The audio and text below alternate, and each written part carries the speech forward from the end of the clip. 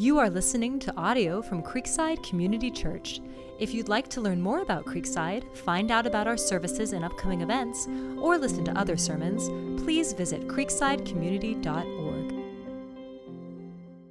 All right, good morning. Good to see you. If this is your first time with us today, welcome. My name is Jeff. I'm one of the pastors here. If you're joining us on the live stream, thanks so much for worshiping with us as well. And if it is your very first time here, we'd love to give you a gift this morning, a tumbler or a sippy cup or a water bottle. That's our gift to you. You can get that over at the info desk after the service if it's your first time with us. If you would like more information about our church, if you don't have a name tag and would like to sign up for one, if you'd like us to be praying about something, have a prayer request, there should be a slip in the seat back in front of you. You can take that, fill it out, and then put it in the offering slot, which is over there. So excited to have Dinners for 8 starting up again. Really encourage you to sign up for that. Do not bring that cake to my house if we end up in the same place. But would love to see all of you there. Why don't we stand up and say good morning to the people around you?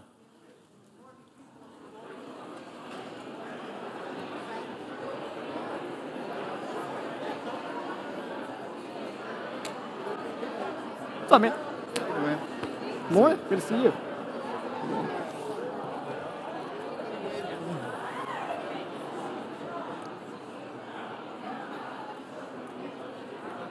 Fellas? How you doing? Good, man. How are you? Good. How's life? Good, doing good. Same. One day at a time. Yeah.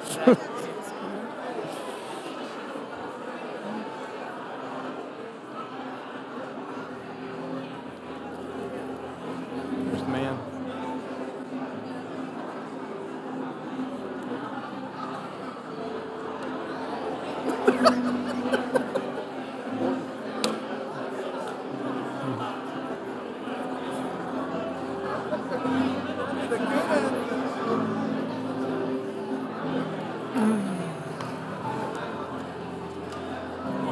Morning, sir. Good to see you.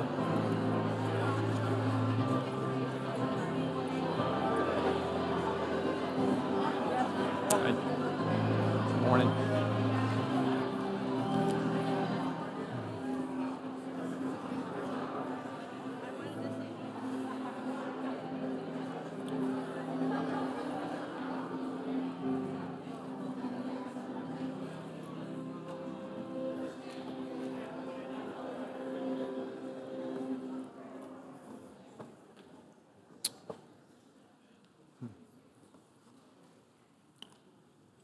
Well, today, as we continue our series on Esther, I want to talk about moving from cowardice to courage. Moving from cowardice to courage. Can't believe 10 years have passed since this happened, but you might remember this. 2012, a young man entered a movie theater in Aurora, Colorado. He drew a firearm and began to shoot at the unsuspecting audience. And instantly, a number of men jumped up, leapt in front of their girlfriends to protect them, and ended up dying in the process. And as reports about this came out, they were universally praised for their heroism. That same year, you might remember, an Italian cruise liner struck a rock and quickly began to sink.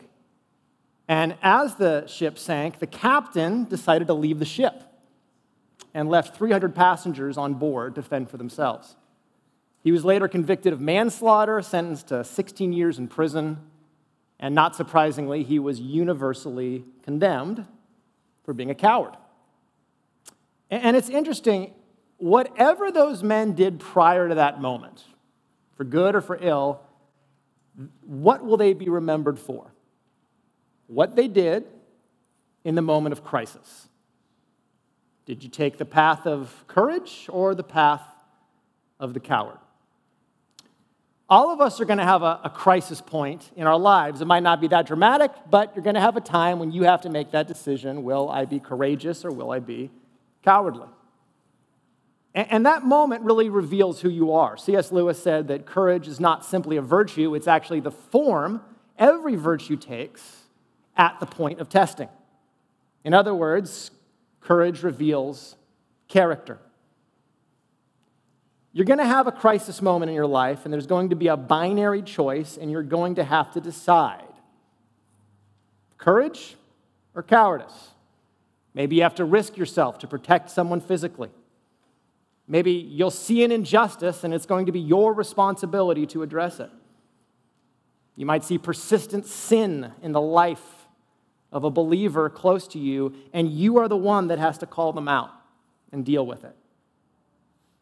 God might put you in someone's life to share the gospel, and you are the person to do it. Someone else is not going to be the one. You might see something at work and have to make an unpopular decision. I think we all want to be like the people in the movie theater and not like the captain, right? That's who we want to be. So how do you become that kind of person? Chapter 4 of Esther is a great case study in courage. We're in this series on the book of Esther, and for all of her strengths and weaknesses, what do we remember Esther for? Being courageous. That in the moment of testing, she did the right thing. That's what God used to deliver his people. In fact, that's what God still uses. I believe for Creekside, if we're going to be used by God, if we're going to advance his kingdom, if we're going to see people come to know Jesus, it's not so much about competence or capability. Really, it's going to come down to courage. Are we willing to take risks for the kingdom of God? So how do you become courageous? Well, today you see Esther's transformation from a cowardly queen to a courageous queen. From a woman who hides from her identity to a woman who by the end of the chapter is saying, if I perish, I perish. What made the change? I want to look at 3 steps toward courage this morning. How do you become courageous? How do you become the kind of person who will respond with courage at the crisis moment? 3 steps. And it's got to be 3 steps, right? Because it's memorable. Step 1, you've got to choose your side. You've got to realize there are sides to choose, and you can either fear God or you can fear people, but you can't do both. Step 2, you need to see your need. Courage ultimately doesn't come from me. I can't generate it. It comes from God. And that changes the way I look for courage. Finally, I have to own my role.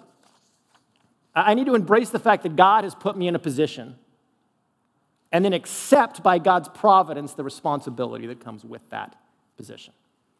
So, pick a side, see your need, own your role. Let's pray, and then let's look at this text.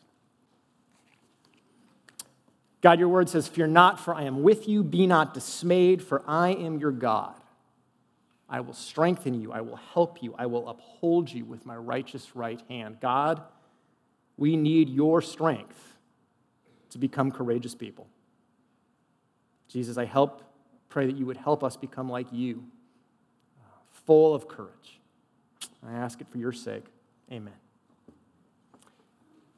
Step 1 in becoming a courageous person, pick a side. Pick a side. Why is that important? There's lots of definitions of courage. I read a bunch of them this week, and they're all a little bit different, but almost every one begins the same way, and you can guess what it is, right? Courage is not the absence of fear, but blah-blah-blah-blah-blah, whatever courage is. But seemingly everyone agrees on that courage is not the absence of fear, it's acting in spite of the fear, and that's true. Fear is part of life. You're always going to be afraid, but a biblical definition of courage goes one step further.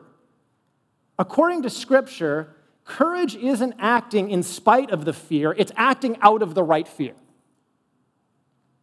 It's actually fighting fear with fear.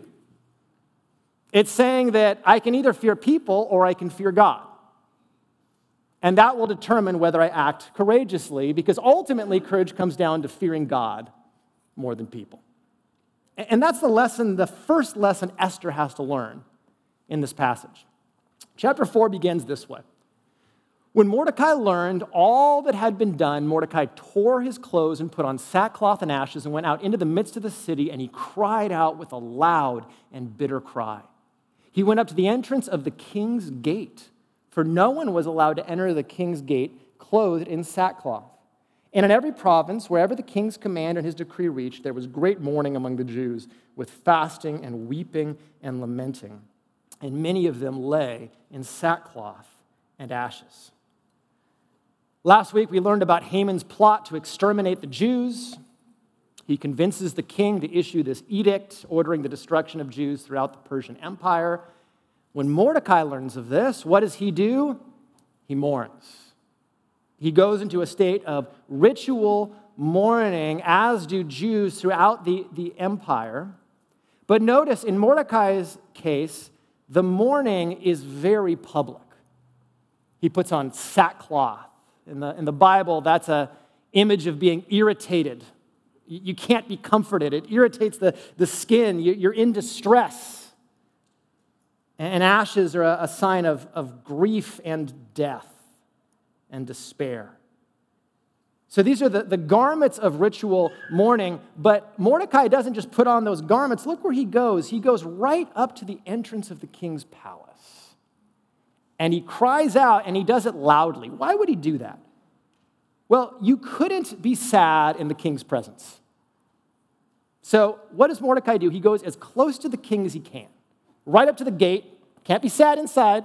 You can be sad outside. He goes as close as he can, and he wails loudly. What's he trying to do? He's trying to get as close to the king as he can so that he will hear his cry. That's Mordecai's strategy here. He is honest about his grief. Now, that's courage. Because who is he going against? The king and his decree. Mike Cosper makes a great point about this in his little book on Esther. Because today it's very popular to say this, that courage is being vulnerable. You hear that? If you're vulnerable, you're brave. And what I would say, what Cosper says is this: it depends. It depends. Because in a culture where everyone praises vulnerability, is it that brave to be vulnerable?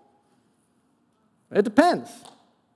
Well, let me give you an example, right? Like I'll come up here and share things about my life to be vulnerable, right? And I'll talk about getting angry at my kids or angry at my wife. But you know what happens when I do that? People come up to me and they go, "You're so vulnerable." I love that. I love having a pastor who's vulnerable, right? And you can keep doing that. That's fine.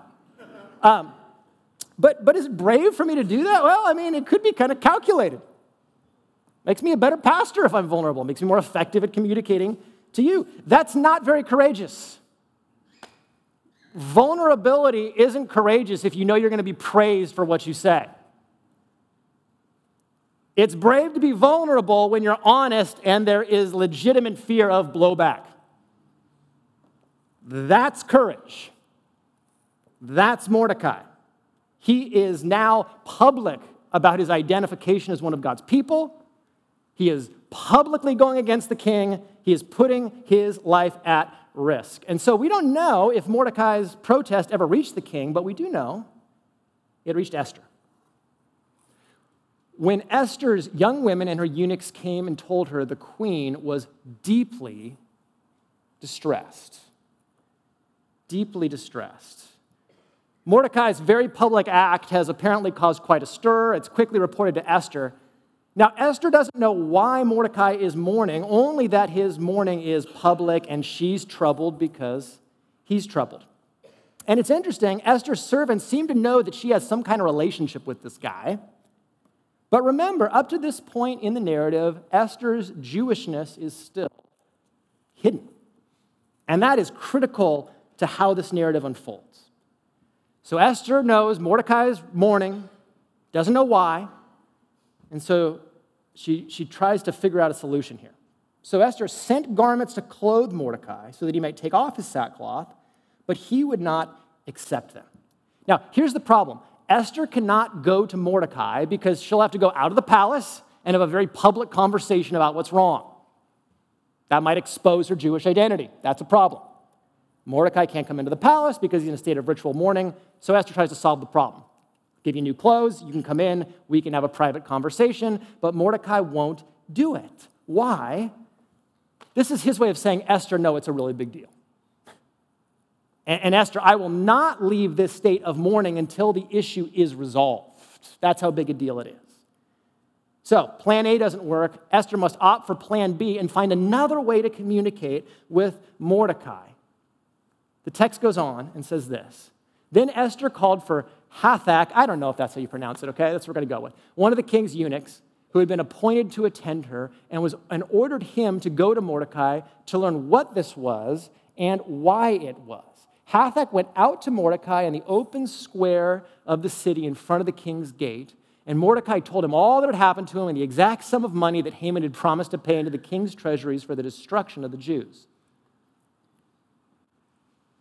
Mordecai also gave him a copy of the written decree issued in Susa for their destruction, that he might show it to Esther and explain it to her and command her to go to the king to beg his favor and plead with him on behalf of her people. And Hathach went and told Esther what Mordecai had said. So Esther sends Hathach, this servant, and apparently this guy was trustworthy. Because this is very sensitive information. This is the most trustworthy servant.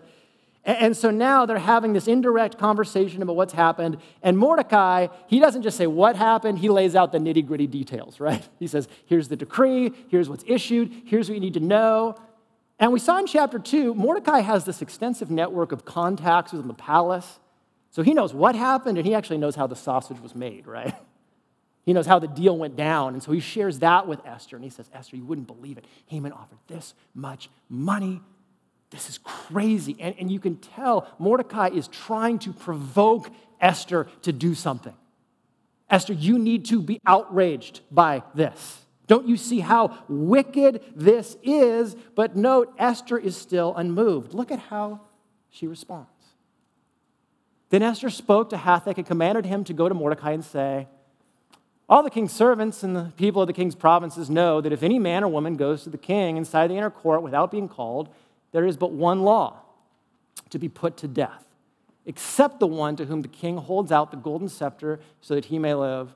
But as for me, I have not been called to come into the king these 30 days. Look at the contrast between Mordecai and Esther. Mordecai cares. He is concerned. Esther is cynical. Her response is a kind of cool dismissal. Mordecai, everybody knows. Everybody knows you can't just go into the king. Apparently, the king had become paranoid, unapproachable, and had decreed, if anyone comes to me uninvited, it meant certain death. Now, that seems like a problem, but here's the question I ask when I hear that. Why couldn't Esther just request a hearing with the king, right? After all, the decree had just gone out. It was going to take a year before this went into effect. Why couldn't Esther just say, like, hey, king, your infinite magnificence, can we get coffee? Maybe tomorrow. I just need 20 minutes, right? Just have a chat. Why wouldn't Esther do that? Well, apparently, there's not just this legal barrier, there's this emotional barrier too. The king doesn't really like Esther anymore. Hasn't summoned her for a few days. Esther was falling out of favor. Actually, the conflict is deeper than this. See, this isn't just a problem about the mechanics of court protocol. Think about Esther's fundamental problem here, because this is really a crisis of identity. Think about how the story has unfolded up to this point. What do we know about the king? He's an idiot, right? We know that. We've learned that. He's temperamental. He's impulsive. He's malleable. People give him suggestions, and he just goes, okay. And then he makes crazy decisions, like an executive order to every wife in the empire. That's crazy. And he just made this order to exterminate the Jews. That's what we know. What else do we know about him? He wants a queen who is malleable, who is submissive. Because remember Vashti? He summons her. She says no. That's chapter 1. He's incensed. He deposes her as queen. Why did he like Esther? Why was she the perfect candidate for queen? Well, aside from being smoking hot, what do we know about her from chapter 2? She's submissive. She's malleable. She hid her Jewishness. She was a woman who to him had no identity and could be formed into whatever he wanted her to be. That's the kind of queen he wanted, right? The rabbi David Foreman says that Esther is the girl from nowhere. And because of that, the king could shape her into whatever. And Esther played that role. She came to the heights of global power, and we have every reason to believe that she continued to play that role up to the present moment of just being the projection of all the king's desires, doing whatever he wanted, and that's how she had her privilege and position. What does she have to do to go to the king now? What's her dilemma? Hey, king, I've been lying to you. I'm not Esther, I'm actually Hadassah. I'm not the girl from nowhere, I'm actually a Jew. And my allegiance is to my people, the Jews, who you just decreed to exterminate, and we need to do something about this. How do you think that would play? Esther would not leave that room with her head on her shoulders. Do you see now why this is such a crisis for Esther? No matter what route she chooses to go before the king, she's going to take her life into her hands, and the fundamental crisis is identity. It's identity. She has not been transparent about her allegiance to God or God's people. That's a crisis that we have to go through, either in your work or in your relationships. Maybe you've played a part and you've been malleable and you haven't been clear about your convictions. And now to tell people, oh, guess what? I'm a Christian will seem really weird, right? Oh, by the way, I follow Jesus and he's really important to me. Like, what? I've known you for 6 years. You never told me that. You sure he's really important? It's weird, isn't it? And it seems like there's this insurmountable barrier to being honest about your true convictions. That's the crisis times a million that Esther is going through here. Esther says, look, Mordecai, I'm not in the position you think I'm in, but Mordecai will not take no for an answer. But his response is weird, okay? This is weird when you think about it. And they told Mordecai what Esther had said. Then Mordecai told them to reply to Esther, do not think to yourself that in the king's palace you will escape any more than all the other Jews. For if you keep silent at this time, relief and deliverance will rise for the Jews from another place, but you and your father's house will perish. And who knows whether you've not come to the kingdom for such a time as this. It's almost as if Mordecai and Esther are just talking directly to each other now. The tension builds, and Mordecai will not take no for an answer. But think about what he says, because at face value, this is a weird motivational speech. It's weird, okay? First of all, he says, Esther, whether you cooperate or not, the Jews will be delivered. That's not how you motivate someone, right? What I would have said is, Esther, help me, Obi-Wan. You're our only hope. That's when you give this speech. But he says, Esther, even if you don't do this, we'll get delivered. Right? You don't take the quarterback in the pregame and be like, hey, even if you play bad, we're going to win, okay? Just want to let you know. Like that's not what you say. And yet that's what he says. What is Mordecai saying here? Well, God's always behind the scenes in Esther, but here's the subtext. Mordecai knows the promises to Israel and that God is going to bless his people and that through his people he's going to bless the world and he's going to preserve his seed. And so he's like, one way or the other, God's ultimately going to deliver the Jews. We're not going to be completely destroyed, Esther. So that's the first thing he says. He's confident, Esther, we don't actually need you, so why should she act? Here's what he says, if you keep silent at this time, you and your father's house will perish. Now, what does that mean? Why is Esther's silence a guarantee that she will perish? Here's what I think it means. Esther has lived her whole life denying her allegiance to the Jews. And, subtext, denying her allegiance to who? The God of Israel, Yahweh. She's lived like a pagan up to this point. And now she has a crisis point. Will you give your allegiance to Yahweh, or will you just assimilate completely into the culture? And here's what Mordecai is saying. You have to pick a side. And if you side with the earthly king, you're going to go against the King of Kings. and he won't be mocked.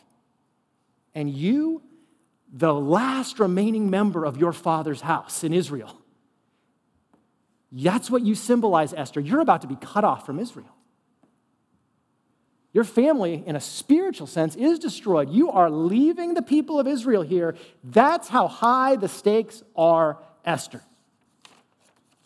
You can't sit this one out. Don't you love the way he says it? If you remain silent.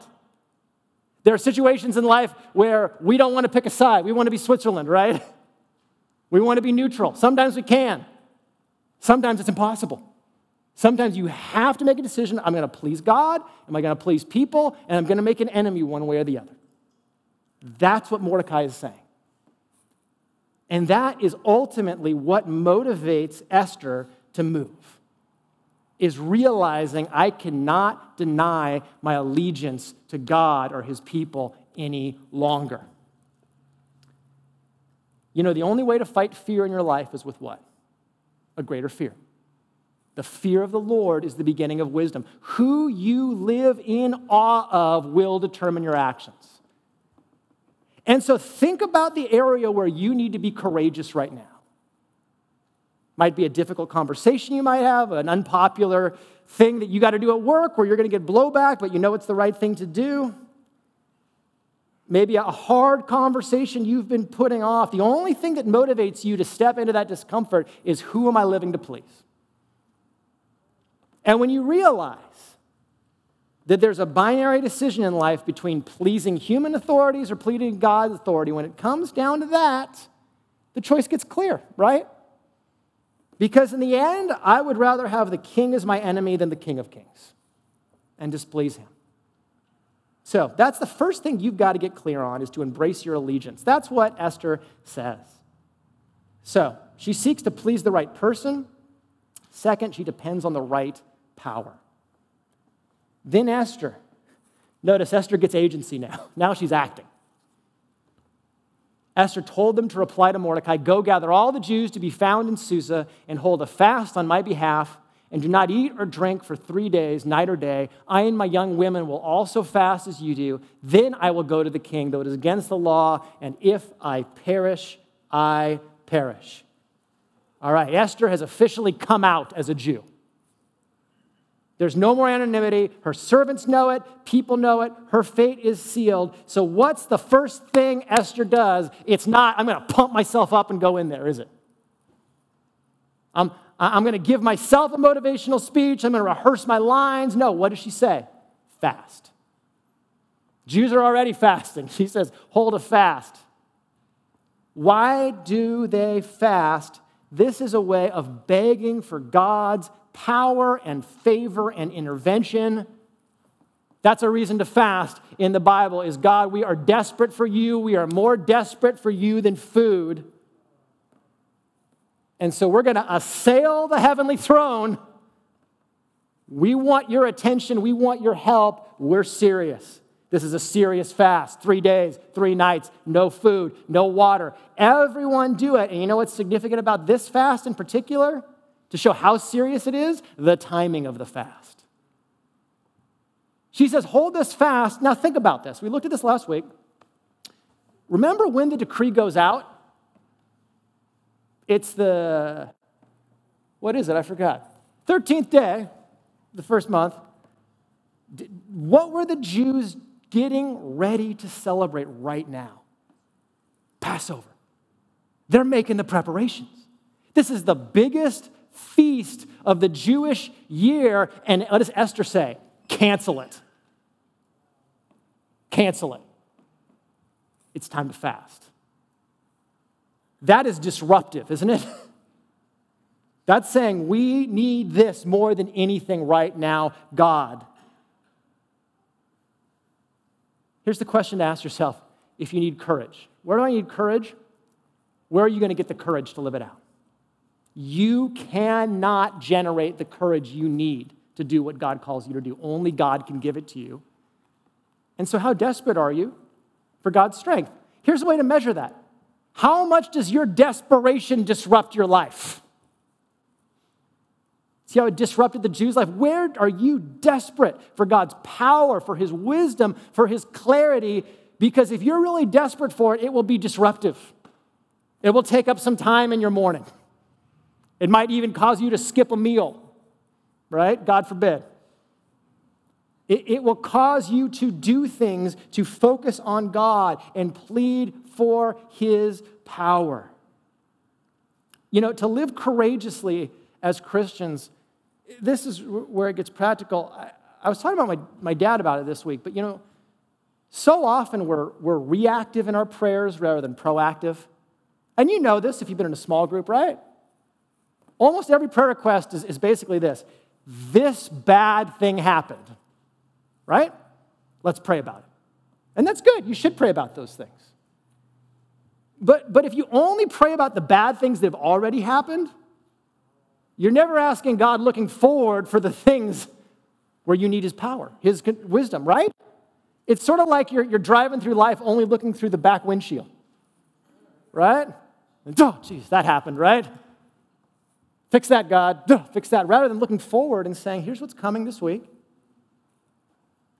Here are the times where I'm anticipating testing and trial and turmoil. And Lord, here as I look ahead, here's where I need your help. And so think about it in the coming week. Where are you going to need courage? Because you're not going to generate it, but God can. And He promises to be there with you. Start praying now. Start praying now. That's the difference between worldly courage and biblical courage. Biblical courage comes from outside ourselves. It comes from God. So, choose your side, see your need. Finally, you need to own your role. Own your role. Here's what that means. It means saying, God, in your providence, you have given me this responsibility, and I accept it. You ever notice that a lot of people don't want to take responsibility? We love to or condemn other people for not taking responsibility, right? If a first responder doesn't respond to danger, we criticize them relentlessly, right? Because that's their job description. That's what they signed up for, is when danger happens, they run toward it. But the challenge for us is, do we accept the responsibility God has given us, where we, and only we, are responsible and accountable to make a decision? The sinful human heart naturally has an aversion to accept responsibility. It's too terrifying. I read a fascinating article by a woman named Natalia Dashan about her time at Yale. Super interesting. She came from a working class family, excelled academically, got into Yale, and she's at Yale, and she knows she's a little out of place, and this is the upper crust of society, it's all these elite students, and here's what she found. A lot of them, they complained about how they didn't have any money. And she's like, what in the world? And she'd be like, you want to go get a sandwich? They'd be like, sandwich? Look at you. You're a big spender here. She'd be like, all right, you want to go to this concert? We can take the bus. Oh, look at you, just taking the bus, going to concert. And she's like, what is going on? And when she got to know these students better, she found out that they were the kids of hedge fund managers and super wealthy, powerful people. And so what was going on? A lot of them just sort of pretended to be poor. Now, why would they do that? Here was her theory. They knew they were from the upper crust. And they knew that because of that, there were expectations on them. That they would be looked at a certain way. That they would be expected to take certain responsibility in life. They would be criticized in certain ways. And it was just easier to pretend to not be from that than to have to deal with the feedback, the comments you'd receive. And it was easier to pretend you didn't have privilege and power to come up with people above you to criticize. I think that is a natural thing in the human heart, that no matter how much privilege or power or wealth that we accumulate, to say, there's someone above me that actually controls things. I'm not responsible. It's not my responsibility. Look at Esther. She's the queen. She's the queen. Like, if anybody could do something about it, who is it? It's Esther. And what does Esther say? There's got to be someone else. What can I do? Like, who else is there? And that's the point that Mordecai is driving home. And this is what makes Esther a changed woman when he says, who knows whether you have come to the kingdom for what? Such a time as this. Esther, do you see how improbable it is that you're in this position? This is crazy. Can you at least consider that maybe you're here for this purpose? That's true for all of us, no matter what position in life we're in, right? Esther, she didn't take the most noble route to get to this position. We've seen that already, right? She's just there. And for you, maybe you look at where you are in life and job and work and family, and you go, I didn't always take the best road to get here. Well, guess what? You're here. And God has providentially put you there for such a time as this. There is a unique role for you to play that no one else can play. Only you can play it. And when you see God's providence in that, then you go, well, if God put me here, I'm accountable to be here. And so the question for each of us is, what has God uniquely given you responsibility to do? Right? If you're a parent, there is no one else who is responsible or accountable for raising those kids. That's it.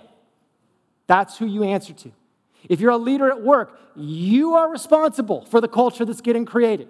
That falls on you, right? At your job, your domain of responsibility, that is yours from God, and you have to own it, not just as a human responsibility, but a providential, God-given. Do you see how the stakes are raised now? That God puts you in that role. If you are a neighbor to someone who doesn't know Jesus, right?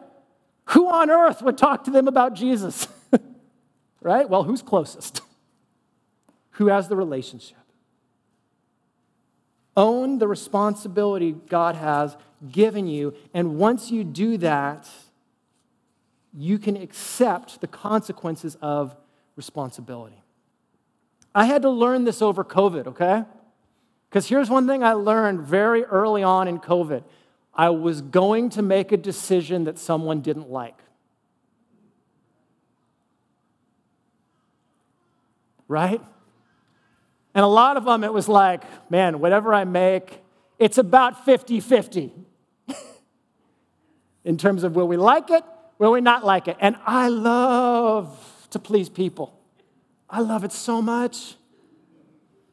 Right? I'd rather stick a needle in my eye than be disliked by someone, right? I hate being disliked by people. And what I realized is I couldn't just consensus my way into everything and make everyone happy. At some point I went like, nope, you got to make decisions, and ultimately I'm responsible to make them. And if I don't make it, it's my fault for not making it. What are those things in your life where it ultimately falls on you to make a decision? That's where God has providentially placed you. And then you can do what Esther does and say, if I perish, I perish. What's Esther saying? Basically, this is something in life worth failing at because it's the right thing to do. And I love the biblical echo here because the author is very deliberate here. You know what Esther is doing here? She is living true to the lineage of her father's house. There's only one other place in the Hebrew Bible where that phrase, if I perish, is said. Elsewhere. Do you know where it is? It's in the Genesis story, where Jacob has to give up Benjamin. And Benjamin is going to go to Egypt because Joseph demands to see Benjamin. You remember that? And Jacob is forced to decide, will I give up this beloved son, my prized possession, to save everyone from famine, or will I keep him? And what does he say? If I am bereaved, I am bereaved. It's actually more similar in Hebrew. Now, what point is being made here? Just as Benjamin,